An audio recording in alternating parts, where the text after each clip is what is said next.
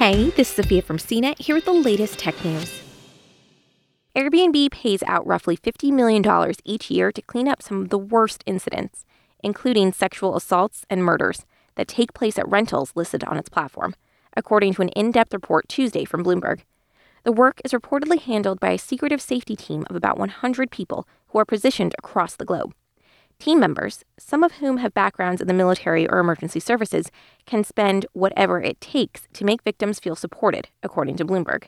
The team's activity, which reportedly includes keeping incidents under wraps, involves paying guests and hosts for flights, damage repairs, hotel stays, health costs, and testing for sexually transmitted diseases in rape cases. Airbnb declined to comment on the report.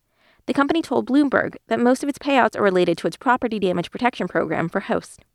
The Bloomberg report highlights safety concerns surrounding the short-term home rental platform.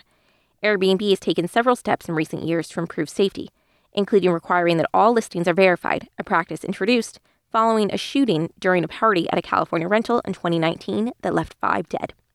The company also banned party houses and launched a 24-hour hotline to deal with complaints and safety issues in a more timely manner.